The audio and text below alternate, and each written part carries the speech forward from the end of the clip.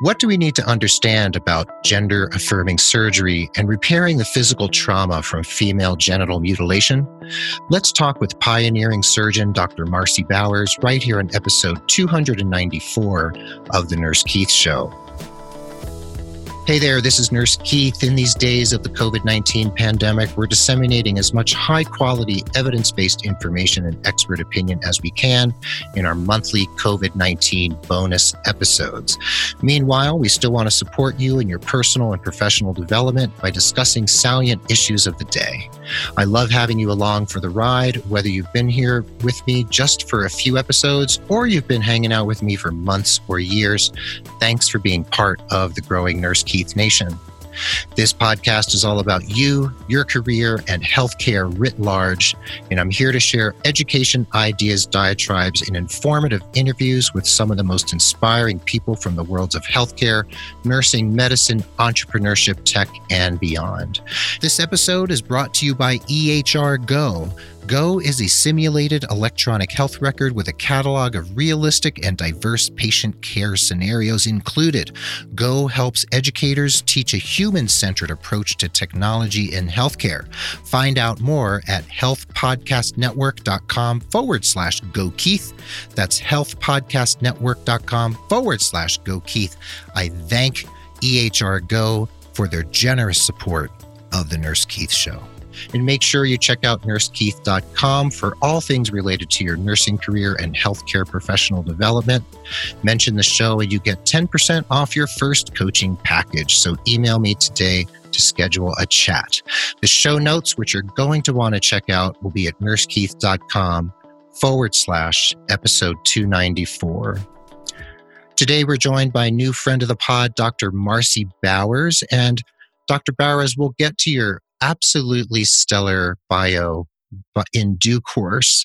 But the first question I want to ask, just diving right in, is how important is it for those of us in the healthcare realms to understand the work you do, especially in gender-affirming surgery?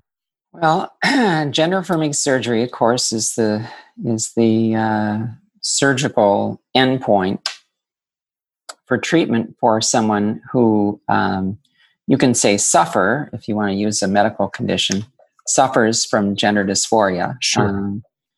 Those many of us who have ourselves experienced gender dysphoria have variable impressions of what that's like. So for many of us, it's really not suffering, and it's really quite a joyous process of discovering that each and every one of us, in God's image, even if you will, have both male and female. And so from an obstetrician standpoint, where I practiced for 20 years, we know that every fetus goes through a process that includes female genitalia, for example. All living things have female genitals at conception, and there is a process where the genitalia change if one is male, and fusion process. And of course, there are a series of naturally occurring intersex conditions between female and male that happen biologically and quite naturally, and that many people are unaware of. The second aspect is historically, transgender persons have always been present. And there's a biblical reference to eunuchs, which probably in my mind were actually transgender persons willing to be castrated, and in those days, in less political times, I guess you'd call it, less rigidly prescribed roles of gender, people were actually quite exalted if they were castrated, because they were castrated males, and this removing the toxins of the testicles, if you will, this allowed a person to have much more relevance and clear thinking unclouded by the desires of the flesh. Mm. Mm-hmm. Mm-hmm.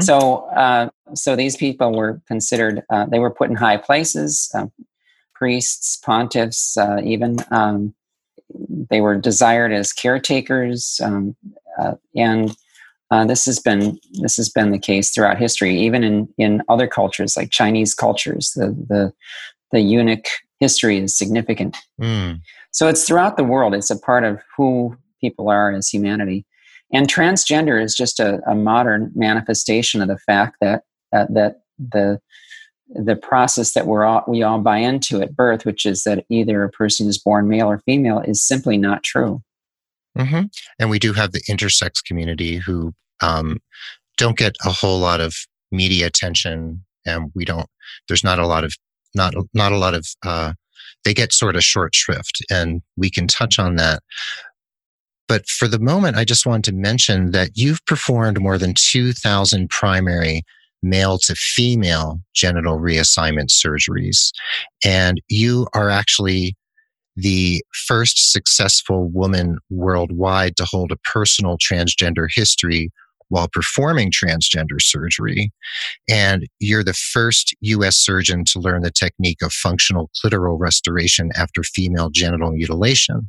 So you've been and continue to be a pioneer in these particular areas that a lot of people probably feel uncomfortable hearing about and probably feel very uncomfortable talking about. Mm-hmm. So could we dive in for a second into the fact that you're the first woman to be performing these surgeries while having your own history in that particular realm?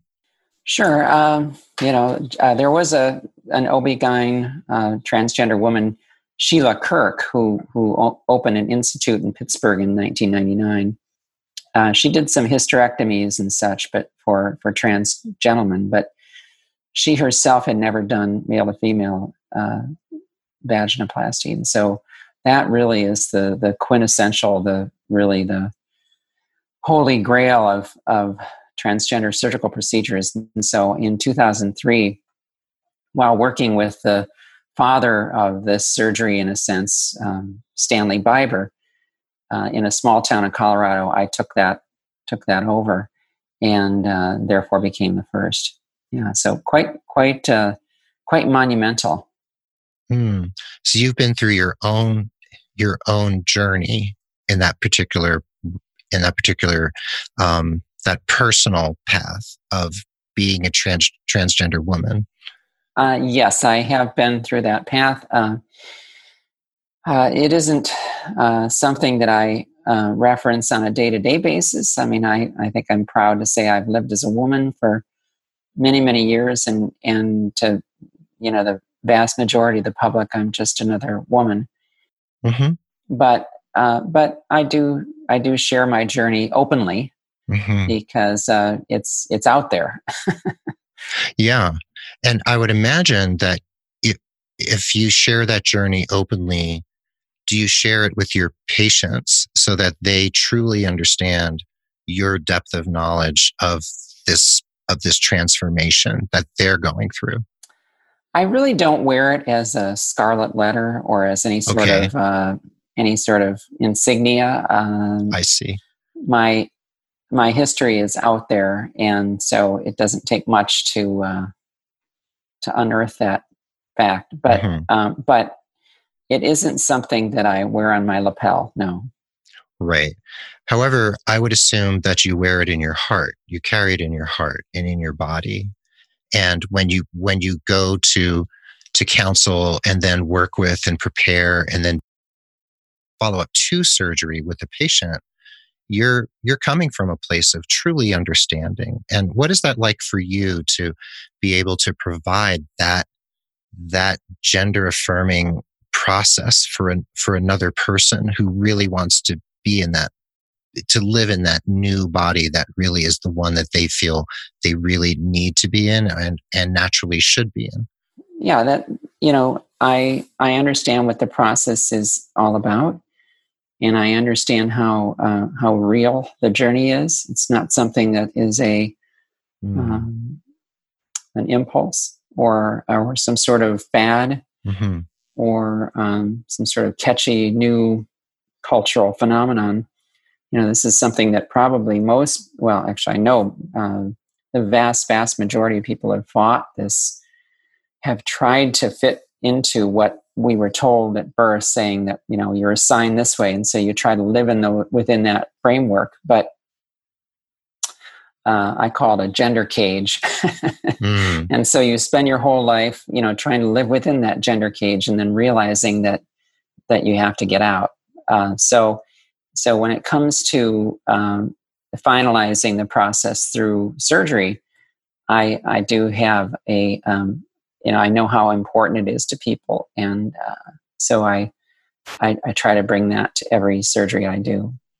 That's wonderful, and it's beautiful work. And I've had a number of friends and also patients and clients over the years who've been on some place in that particular life path of being transgender. So I have an understanding of it just from having spoken with and worked with people who've been in that process. And my son has done a lot of work in that community in Boston, in New England. So the fact that you've performed more than 2,000 primary MTF gender reaffirming surgeries, and do you also perform female to male reaffirming surgeries?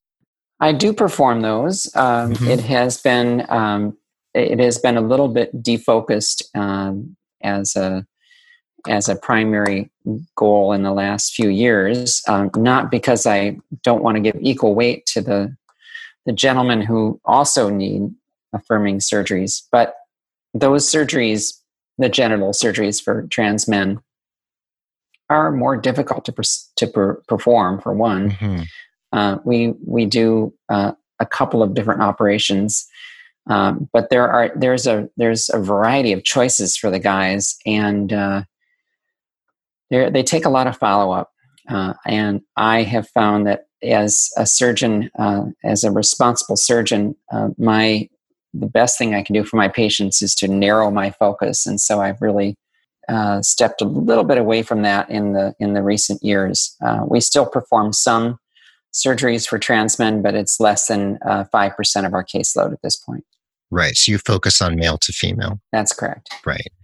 Now, you've also been recognized for performing more than 2,000 births. Now, did that particular part of your career occur prior to this work you're doing now, or have they been happening simultaneously? Yes, it's kind of just been an interesting career. I started in a very traditional OBGYN practice in actually 30 years ago this year. And I delivered babies for 8 years as my former self. And then for another about, I guess I did about another 8 years in practice, but I had 4 years before that in residency. So 20 years total delivering babies. And so that number adds up to over 2,000. It doesn't take much, but it's well, I would say it takes it's quite also a bit. An incredible. Sorry, I would say it takes quite a bit, actually. It's quite a bit. It's a lot of sleepless nights, and but also a wonderful journey to go through with another human being. I can only imagine. And before we hopped on the mic and before we connected here on Zoom, I was just thinking about the metaphor, because I think in metaphors a lot, and I write in metaphors, and my audience is used to me talking about them. So that's just part of who I am.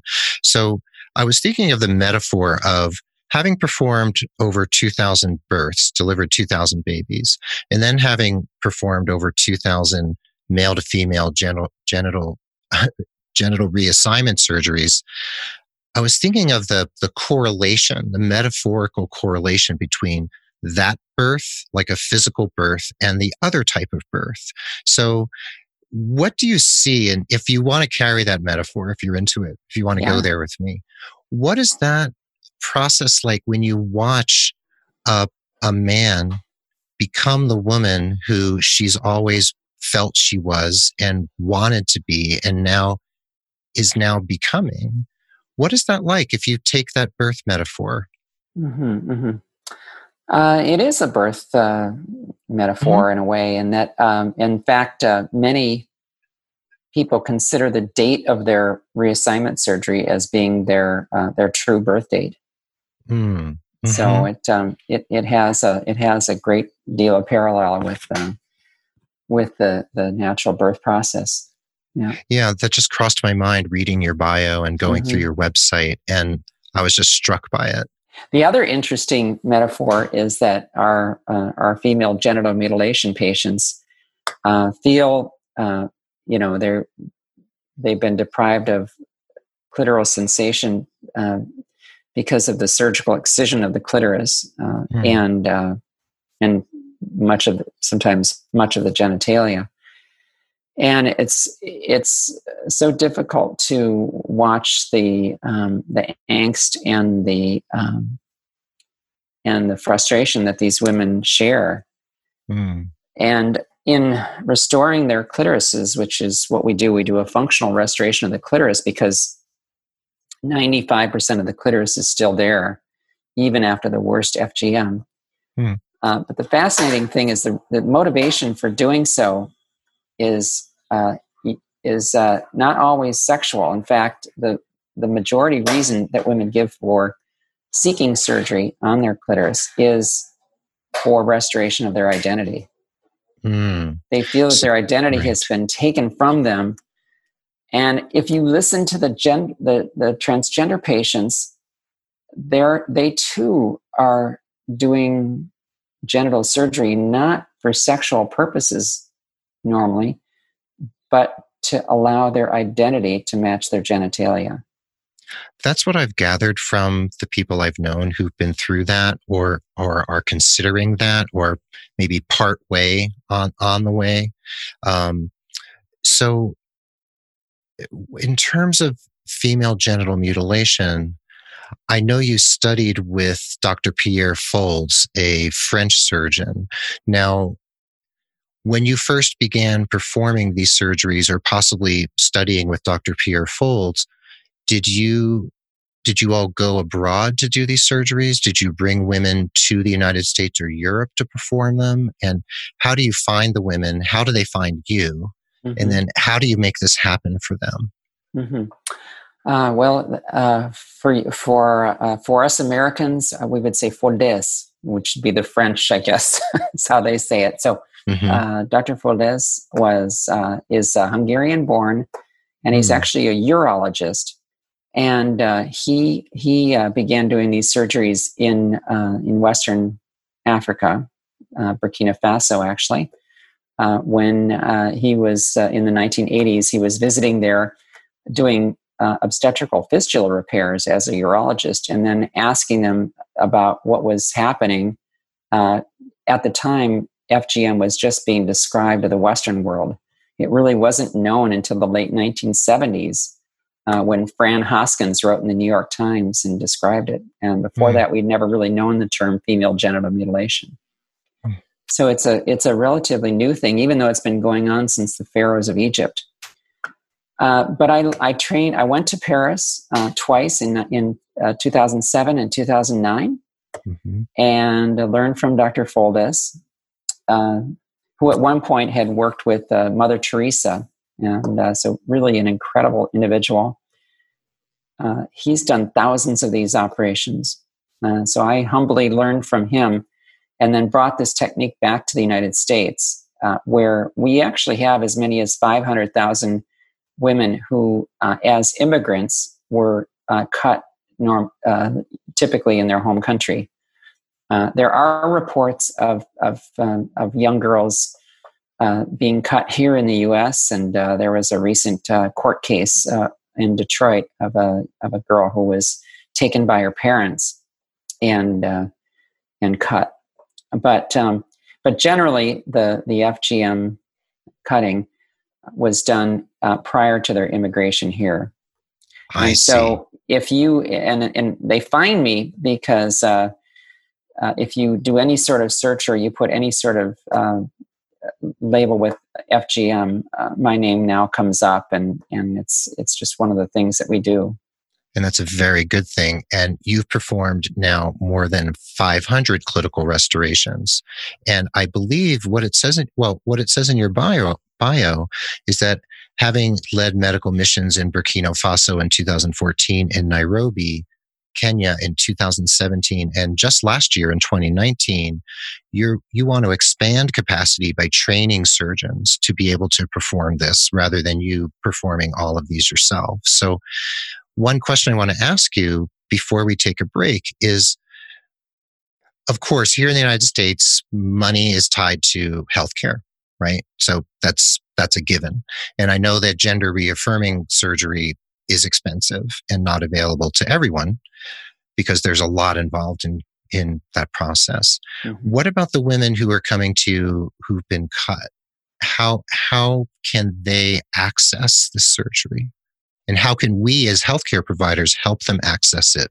If we happen to come across someone in our practice who has undergone female genital mutilation. Well, fortunately, following the example set by Dr. Foldez, we do not charge for the procedures. So I don't receive any compensation, which, I make my work in the transgender world and my money there. So it's a wonderful place to come from. I feel like it, money, I won't say it's the root of all evil, but it I think uncoupling it from medical care really, it really allows you to show the purest heart in doing this work. So we do not charge here. They do have to pay for their transportation and their lodging while they're here, and the anesthesia and their costs in the surgical clinic. Sure. But beyond that, there are no charges. So it actually is quite affordable, only about $1,700 in total. That's fantastic. And the difficult part is going overseas where women, we have to go there, one, to train other doctors, but also, I can't possibly do all these surgeries, so I have to teach other people. Mm-hmm. So we have an organization that helps us fundraise. I fundraise, and then I do quite a bit of contributing to that organization. And if viewers are interested, it's clitoraid.org. And it's a name that makes sense. Yeah, it's catchy. It certainly is catchy. Right. But they do wonderful work in fundraising. And what's unusual about this organization is that virtually every dollar of what is sent goes to actual care. We're able to do these surgeries in Nairobi for about $500 per woman. So if somebody sends $1,000, they can restore 2 clitorises. That's fantastic. And as a healthcare provider and also just as a human being and a citizen, thank you for doing that really important work. And I know this can be shocking for a lot of people who maybe have never heard about this, or maybe have just it's just been on the periphery of their consciousness that this is something that happens out in the world. So I want to thank you for doing it. And we're going to take a really quick break. And when I come back, I'd like to talk more about the accolades and the awards you received, and then take another dive into what we as healthcare providers can do to support our transgender patients and those who are wanting to make some sort of transformation to the gender where they feel they would be most alive and most present in the life that they truly want to lead. So we'll be right back for the second half of the episode. So now we're going to take a pause for the cause for just a moment to thank our generous sponsor, EHR Go. Listeners, does technology in healthcare education sometimes feel like the tail wagging the dog? You should check out EHR Go. Go uses case-based learning to teach a human-centered approach to technology and healthcare education. With over 300 multifaceted patient cases presented in a realistic, simulated electronic health record, Go helps students build clinical judgment skills while also learning to effectively document within an EHR. When working in Go, students must evaluate and organize competing healthcare needs into levels of urgency while making simple to complex clinical judgments about their patient care just like in real life. Used in all educational healthcare disciplines, Go can be used within or between programs and is the ideal platform for interprofessional education. Web-based with no software to download or maintain, Go can be used on any computer or browser for in-person learning or for remote or hybrid lessons. Go is the only educational platform that puts human care at the heart of technology. Learn more about Go by visiting healthpodcastnetwork.com/Go Keith. That's healthpodcastnetwork.com/Go Keith. And I thank EHR Go for their generous support. Speaking of support, please consider becoming a patron of the Nurse Keith Show. Just like other listeners who value the show so much, they want to give just a little bit each month to support the work we're doing here. And when you pledge, you not only get the satisfaction of helping produce and support the show, you also get some pretty cool premiums and gifts from me. Just head over to patreon.com/Nurse Keith. That's patreon.com/Nurse Keith. Also, please consider signing up for my monthly newsletter at nursekeith.com. I promise it's a quick read with just enough information to give you something to think about and some relevant content to explore as you wish. Finally, if someone you know could benefit from career coaching with me, please consider referring them. And if they become a paying client, you'll receive credit for an hour of coaching with me, and there's no expiration date, so you can use that credit anytime you like. And you can refer as many people as possible and continue to earn coaching credits. I think that's an amazing deal. Those are my sincere asks of you, dear listener. So now, let's dig back into today's topic.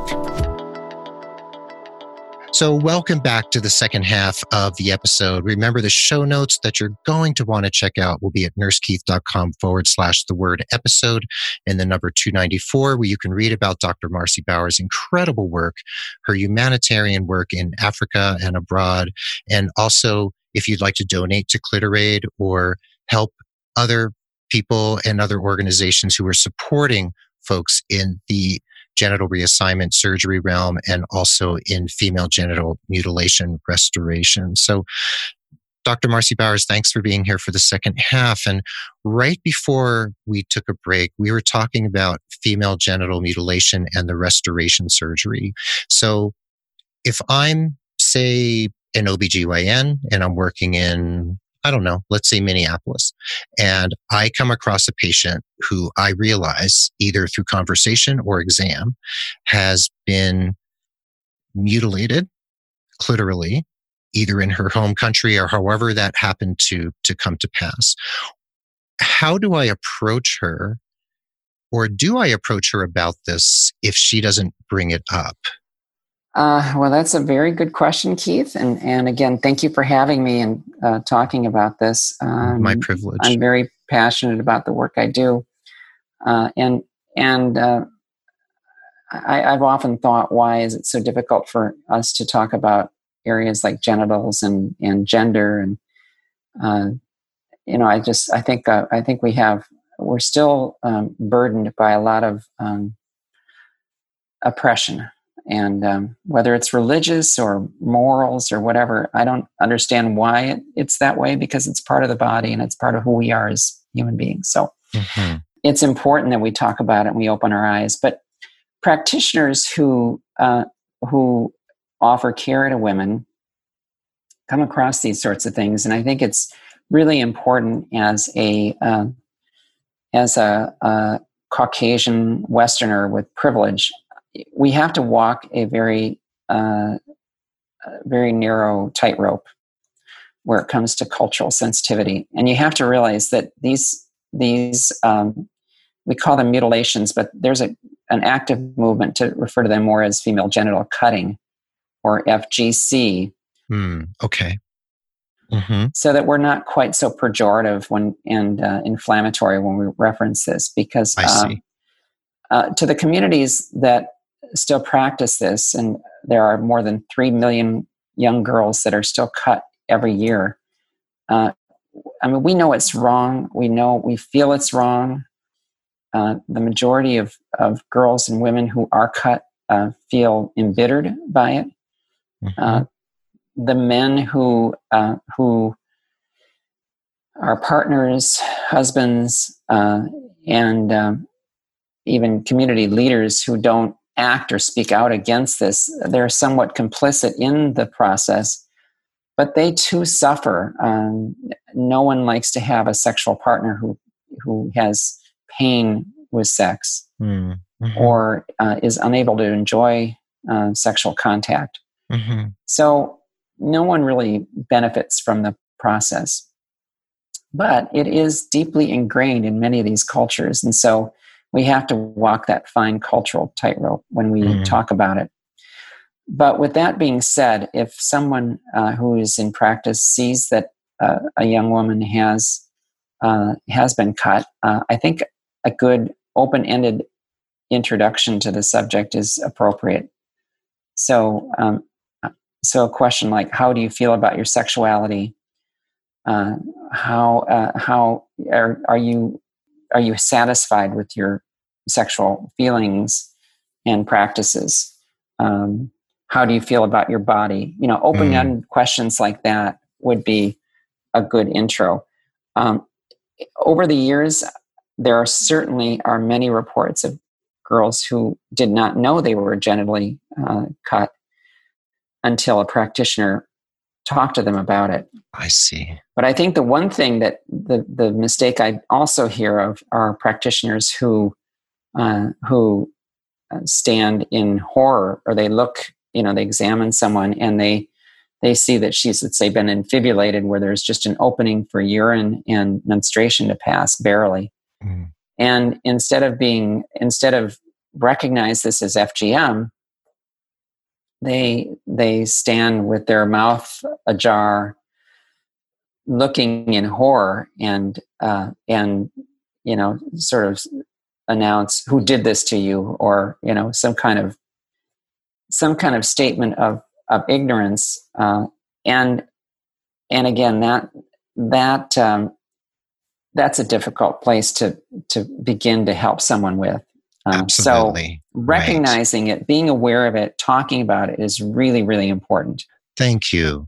Many nurse practitioners listen to the show, and others, and nurses as well, who either work in OBGYN or have just happen to have conversations with patients or do exams on patients and might come across something like this. So it's so important for us to know how to approach it. And I think what you just said, that the open-ended questions, trying not to respond. And I'm sure the first time someone sees something like this, which could be maybe the only time they ever actually see it, in person for, in their course of their career, could be pretty shocking. And I'm sure we all in practice see things that either shock us or cause us to have a visceral reaction, whatever it happens to be.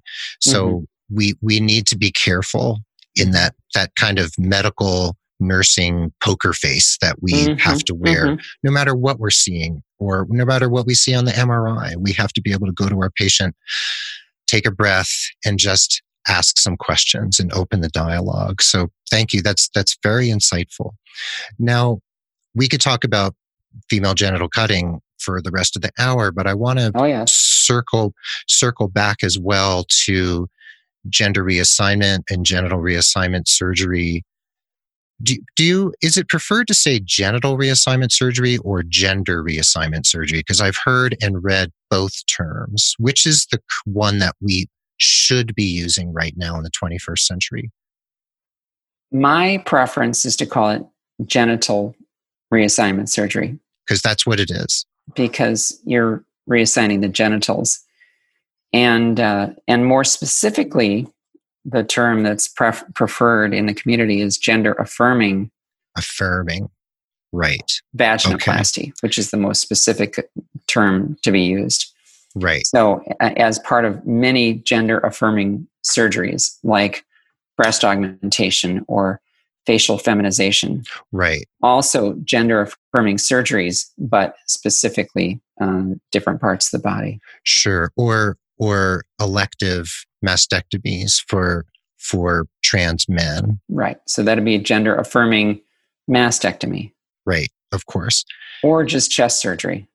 Or chest surgery. Right. Yeah. So to make it sound masculine, I guess. Right, there you go. I think that's what a friend of mine here in New Mexico has called it before, and has talked about it in a one-man show he's done, and it's quite fascinating. His name is Quinn Fontaine, and he does a show called Hung Like a Seahorse, and he talks about this process that he's been through his entire life from childhood in terms of his gender. And it's quite wonderful. And he's written a book about it as well. So I know that you're an elected board member of WPATH, which is the World Professional Association for Transgender Health. And you've been on the board for both GLAAD and the Transgender Law Center. And in 2018 and 2019, you performed the first live surgical vaginoplasty surgeries in a WPATH-sponsored surgical education program at Mount Sinai in New York. So were you invited to do this so that the surgeons and staff at Mount Sinai could observe there live and see this happening and understand what it actually is like to perform the surgery? Well, this was a WPATH sponsored event, so there were surgeons from all over the world who attended this. And there have been 2 meetings so far, and I've done the vaginoplasty portion in each of those years. But I see. I was able to operate there because I'm on faculty at Mount Sinai, because having initiated the transgender surgical program with Dr. Jess Ting in 2016. So I performed their first gender-affirming surgeries there in 2016, and I've been operating there ever since. That's right. And I also read that you, quote unquote, resuscitated the transgender surgical program at Sheba Hospital in Tel Aviv, Israel. And you've also initiated trans surgical education at Mount Sinai, like we just said, but also at Denver Health and the University of Toronto Women's College Hospital just last year. So you're a global figure, globally recognized in both the female genital cutting and the restoration of clitoral function. You call it functional clitoral restoration. It's not just cosmetic. That's and you also do the genital reassignment surgeries. And again, thank you for doing all of this work around the world and helping so many men and women experience the full breadth and depth of their identity, whether it's bringing back their sexual function and they're seeing themselves as full women after being cut, or making this leap from the gender that they've been assigned to the gender that they've actually feel that where they actually belong. So earlier, I know we have to end soon, but earlier we talked about people who are intersex. And at the very top of the show, you talked about how every fetus goes through this process where they have female genitalia, and then through that developmental process, develop male if they have the correct chromosomes. Now, we often say LGBTQ, but we also hear LGBTQI. So the I is often misunderstood and often dropped in conversation. And it's also dropped in the literature. I don't see it in a lot of literature often. We see LGBTQ, we see it all the time. So I stands for intersex, correct? That's correct. And in briefly, can you explain intersex identity and what that truly means? Well, again, in this area of medicine, it's difficult because there's a lot of cultural landmines, I guess I would call them. Terminology can really trip people up. Pronouns can trip people up. There is this emerging phenomenon now where people would prefer to be not just transgender or male or female, but gender neutral. Exactly. And that leads to a whole nother conversation. But intersex, I think, is really it's important. One to keep in mind, because for me it really helps explain transgender. And if you think of intersex as being genital diversity, so how the genitalia develops from female to male, think of transgender as being brain diversity. Okay. Yeah. So your internal concept of gender identity is represented by a spectrum, and genitalia is represented by a spectrum, which is really an emerging concept that people are beginning to get comfortable with. Mm. So if you think of it like that, it's really, I think it's very, very useful, because if you look anywhere else in nature, there is not a single measure, there's not a single thing you can look at that is represented by only two choices. Mm-hmm. Mm-hmm. So genitals and gender identity, same idea. Yeah. And when a person is truly intersex, they present, say you're doing an exam, they could present with some semblance of both genitals, right? That's the idea, correct? That's the idea.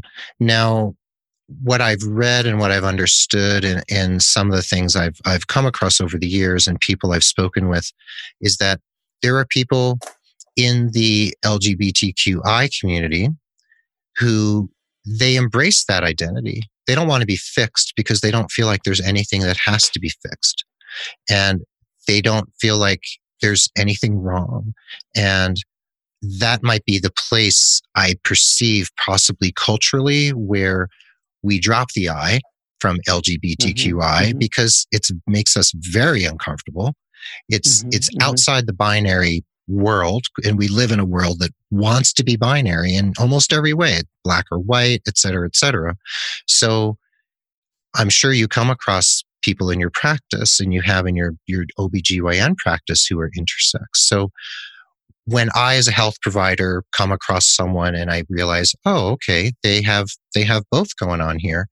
Again, do we just go back to the open-ended questions? Is that where we go when we encounter this as healthcare providers?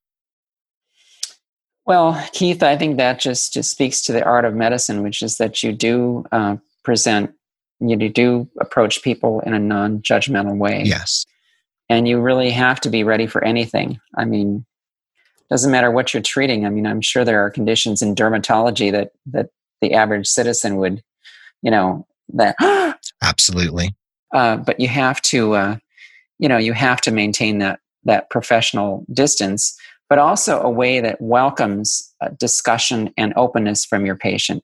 You want them to be honest, and you want them to be comfortable discussing their healthcare needs, because intersex, like everything else, has implications for health and happiness and well-being. Absolutely. But intersex is such a, again, this is culturally it's difficult because these are individuals where this happened biologically, if you will. This happened naturally. This happened through no act of volition on their part. They have genitals that are somewhere in between. There are conditions that masculinize or virilize the genitalia towards male, and there are conditions in XY individuals that don't allow their genitals to develop fully as male genitals. And there's a large spectrum in between.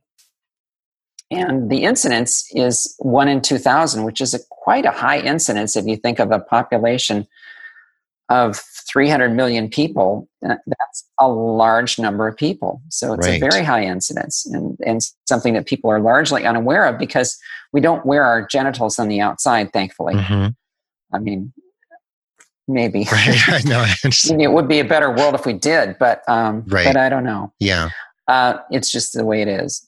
And I've read that people who are babies who are born with both, often will be the parents or the surgeon will choose which gender they're going to be, and the child obviously has no say in that matter, and that can lead to all sorts of repercussions if they just say, okay, it's going to be a boy, and then they do a surgery to make sure, quote unquote, it's a boy, and that opens a whole nother can of worms for conversation.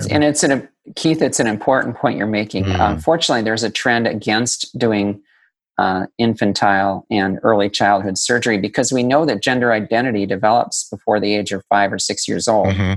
So there's really a push, especially from the those in the intersex community, to have a moratorium on surgery for these young kids. Now, obviously, everyone at birth asks, is it a boy or a girl? Absolutely. And when you pass the child off to a grandparent, is it a boy or a girl? It's the most, it can be very uncomfortable to have that discussion. But for the sake of the child, it's really important, because we know from past generations that when we don't allow that individual to make their own choice about their gender identity, having a surgery that is thrust upon a child without their consent, again, this is the issue, it's a consent issue. It's done without their consent. We were getting it wrong about 30% of the time. So there's a lot of pissed off, I should say, I'm that's sorry fine. for that. No, that's term, fine. But a lot of angry gentlemen who feel that their genitals their penises were amputated. Yes, exactly. And this would be a whole nother conversation. But there's so much here for us to discuss, and we obviously can't go into this right now, but there's this whole thing now of gender reveal parties, that when someone finds out their child is male or female, there's a gender reveal party. And I believe one of those parties actually ended up causing a forest fire in California. It's deadly. Yeah. It's horrible. So that's another conversation around this whole binary identity culture in which we find ourselves, in which I'm heartened that the younger generations, the millennials and Gen Yers and Gen Zers, are coming into a world where they're much more open-minded. And that's another conversation about the younger generation saying, wait a second, we don't have to live in a binary world. So I'm actually doing an interview with two researchers who are also identifying the LGBTQI community, and we'll be diving deeper into these conversations. So I'll be sure to share that with you once I have them on the show. They're from a university down in South Carolina. So, great. Well, these are exciting and contemporary topics that really have no end to the depth that you can go. It's really, they're so interesting. They are. And in this day and age, we're 2 decades into the 21st century, and these conversations are now part of daily life. We're seeing it on sitcoms, we're seeing it in movies, and it's starting not to be this what would you call it? This outlying thing that maybe there's some sensational film about. This is becoming part of life, and people are accepting that, okay, we've got people who are transgender, we have people who identify as non-binary. And again, I just want to thank you for being a spokesperson for people who often get run roughshod over and ignored, especially in the healthcare space. And thank you so much for doing such important, heartfelt work. And I know I can just tell, looking at you and reading about you and speaking with you, that this is really seems like this is your life's work, isn't it? Oh, very much. Yeah. I mean, it's been an incredibly joyous career. And much of this, I never really expected to be doing what I'm doing.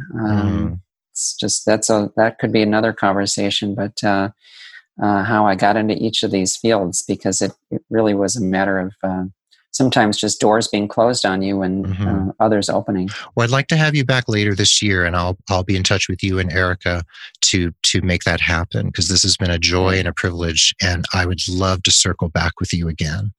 Wonderful, Keith. Well, it was a pleasure and an honor. Thank you. Thank you. Well, there you have it. Thanks for listening to this episode of The Nurse Keith Show. And remember to go to nursekeith.com/episode and the number 294 to learn all about Dr. Marcy Bowers and the incredible work she's doing in the world that we all need to understand and embrace, and bring those levels of understanding into our medical and nursing practices. The Nurse Keith Show is a member of Ars Longa Media, a collaborative network of podcasts, media entities, and others whose aim is to add a humanistic touch to professional education, educate the public from a scientifically informed perspective, and improve lives by partnering to address social ills. Check us out at arslonga.media. That's ARSLONGA.media. The Nurse Keith Show is also a proud member of the Health Podcast Network, along with the American Medical Association, the Mayo Clinic, Dr. Sanjay Gupta, the New England Journal of Medicine, and others. It's the fastest growing collection of authoritative, high-quality podcasts taking on the tough topics in health and care with empathy, expertise, and excellence. The Nurse Keith Show is adroitly produced by Rob Johnston of 520R Podcasting, and Mark Cappy Speeson is our stalwart social media ringmaster. Be well, dig deep, seek joy, keep in touch. This is Nurse Keith saying adios till next time from beautiful Santa Fe, New Mexico, and the wonderful Dr. Marcy Bowers bidding you adieu from Burlingame, California. Burlingame, California. Dr. Marcy Bowers, it has been an honor, a privilege, and we will have you back. And thank you so much. My pleasure, Keith. Thank you for having me, and enjoy the rest of the day.